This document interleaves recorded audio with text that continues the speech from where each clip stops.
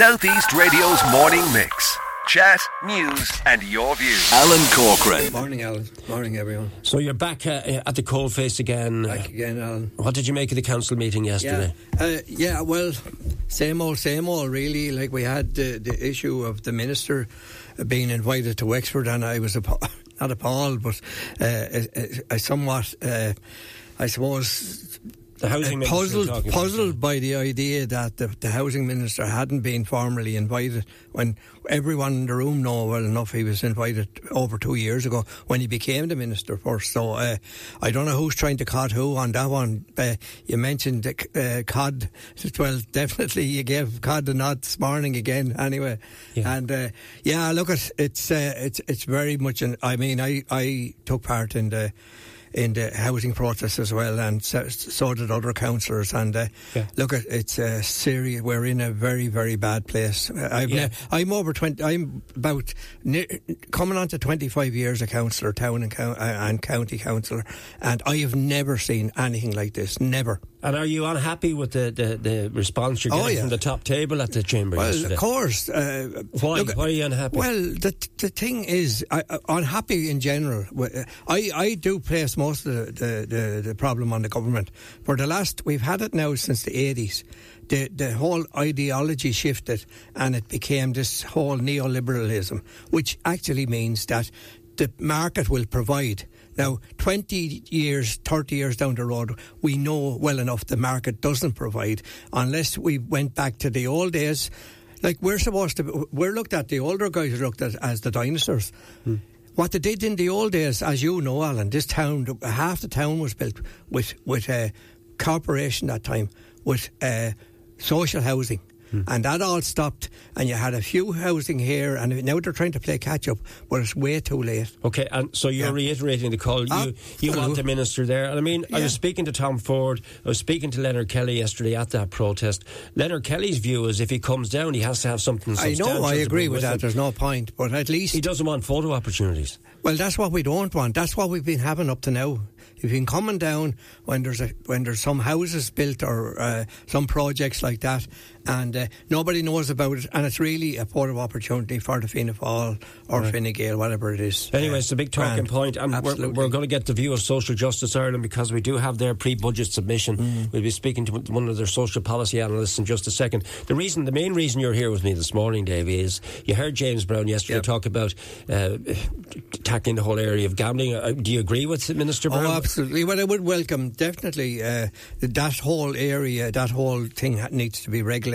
Gambling has gone from being something that you had to go to a bookie office to do it, and that was the main area of gambling when I was growing up, and even when you went to the pub, there's lads who went then over to the bookie office and so on. That's all changed completely. You can gamble away now and lose thousands on your mobile phone in your own bedroom. So that's certainly welcome. But the wider issue, which is what I came in to try and talk about, was gambling or addiction in general, because it's all very fine. If somebody gets into gambling and has an addiction, they may need, that's why there's all sorts of services out there. Like, you go to if you have a problem, sometimes you go to this is general, whether it be drink or drugs or gambling. You might go to your GP and talk to him. You might go to, if you think you have a drink problem, you might go to A and NA or G. These are all vital services, as we know. But there's a lot of people then who don't want to know. There's the whole thing about denial. They may leave it to the state that are in such a state that they need in-house treatment, and that's really what I was wanting to talk about. Okay, so when it comes to addiction, are you talking about drug and drink addiction? What are you talking about? Drug, drink and gambling. They're all addictions, and they can all have a major impact on the individual or the family or community in general. And that's why, as I said, it's expensive to get in-house treatment. I'll just read this from Rehab Ireland. Yeah. And there's no way to foretell precisely how much your addiction treatment in Ireland will cost, as costs range from one provider to another. Generally, a 28-day treatment programme will cost between it has 509 and 950, and and up to 12,000. As you can imagine, some programs are even more than that. So we're talking here if you don't have the finances to pay that. This is the problem. If you have health cover, which is people do, it's fine in the sense that, but then you probably need in drink and drugs particularly, you may need detox as well. Right. So it's an expensive issue. Now the thing is, if you have health cover, at least you can go in, it won't cost you any money.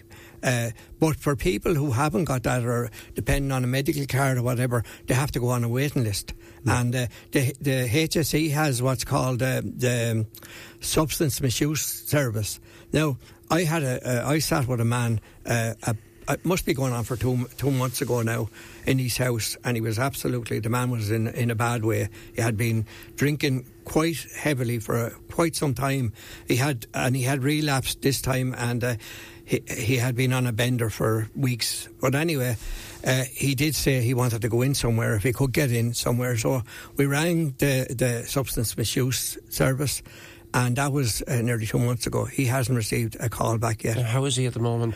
He's actually doing well, thanks to AA, actually. This is it. Only for services like that out there, I don't know where we'd be, Alan. Okay, but this is the problem. Right. And I don't blame the HSE, the counselling service or any of that. They will assess you.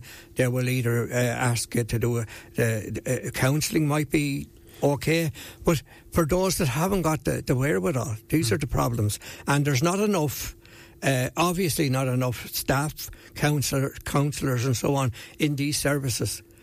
So you have to go on. Now, by the time, as we all know, addiction doesn't wait around.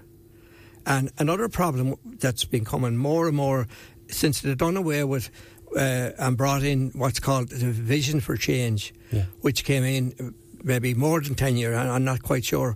It came in, and before that you could be admitted to a mental hospital if you were in a bad way in terms of maybe addiction or what you call it, suicidal tendencies and so on. If you have an addiction problem and you turn down, you go to Waterford, which is our nearest one. We should have never closed St. Stanislaus, but that's another argument. You go down there, they'll turn you away if you have an addiction. They only deal with mental health problems like bipolar and so on. So people in addiction, and their families as well, of course, because it's a unit. It affects everyone around you, and the whole family. I know of a woman who tried to get her husband committed, and there was no way. Now that ended up in a major tragedy. So there's terrible pain out there and torment, and of course, as we know, the COVID lockdowns that led to much more pressure and health problems and mental health problems. It's a strong call you've made today, Davy. You've raised the issue. No doubt you'll continue to raise the issue. Yeah, these are the things we have to keep hammering home. And while it was good listening to the Minister, they don't ever touch on these issues. Right, so you're calling on the Minister Brown to apply the same level of support for people living with addiction in other areas as well as gambling. People that haven't got health cover and so on and can't afford health cover, they need to look at it's waiting around for 2 months is not acceptable.